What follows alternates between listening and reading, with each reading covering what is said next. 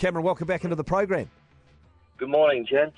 How are you tracking as far as ticket sales would go for Saturday's game, home opener? Yeah, look, the response has been very good from the weekend's win over South Sydney, and as such, there's a lot of interest around the game for various reasons, and we're looking around at this stage. At close of business yesterday, was certainly up over the 13,000. I was just thinking that first game, it just couldn't have gone much better for you, could it? It was what we've worked hard for in the off-season. I think internally we weren't surprised we had that in us. The most important challenge for us now is to back it up and stay consistent at that standard and that level, and that's what our focus has been for a fair while. We've been, having a lot of outside noise about, where we're going to finish on the ladder and all that sort of thing, but that doesn't even come near where we're at internally, and we're very happy with the challenge last week, and we conquered it. Now it's the next one. So how many tickets have you sold since the win? Oh, look, as I said, we've been up over, we're up over 13,500, but they continue to get more and more phone calls and ticket sales around membership and everything. It's really good. It's the greatest advertisement for your business when your team's winning on the field. And we all know that, guys. And look, our 13 players that go out in the field realise it as well. So together this year we're building from within. We hit a pretty low point at the end of last year. We had to reset ourselves and refocus about what we wanted to be as a club, and our players play a major part in that naturally.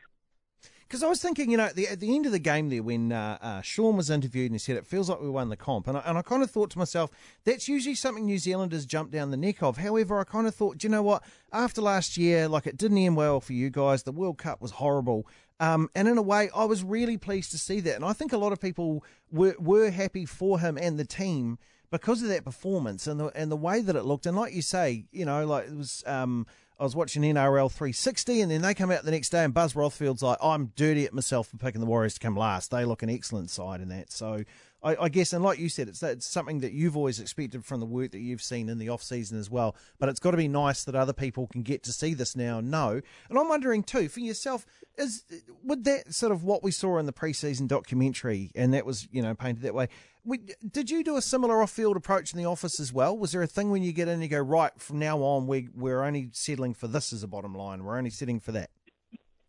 Yeah, at the end of last year, as you touched on, and particularly after the World Cup and the Kiwis' performance there, it was a pretty low time for us in rugby league in general, but also for the Vodafone Warriors, because we were competent from left, right and centre. Every signing we made were being criticised for, but that was fine. When I took over in September, we had a really good chat inside, and we just resetted what we wanted to be this year and how we're going to go about it. And it was about just getting back to the basics, and it was about just knowing that if we put in the hard work and do things properly, the results will come. And we've got a lot of young staff here, and in the office it was important that we just showed good leadership and good management and good direction, and that's what we've done, both on and off the field. Steve Kearney's done a great job in just peeling it back, getting the basics right, i.e. signing good people first that are good footy players, getting them fit, and making sure they understand the expectations of pulling on this jumper for our fans. And that's all we've done. And then to go to Perth and then transfer that attitude to the on-the-field performance was a credit to the team. I was over there for the week. It was hot. It was 5 hours difference in time zone. It took 4 days to get used to that. So it was a really big mountain to climb for these guys, and they've never won in Perth. And they're at a new stadium, 40,000 people, big event, but they took it on, and that's it. And that's us just going back to the basics and getting our minds right.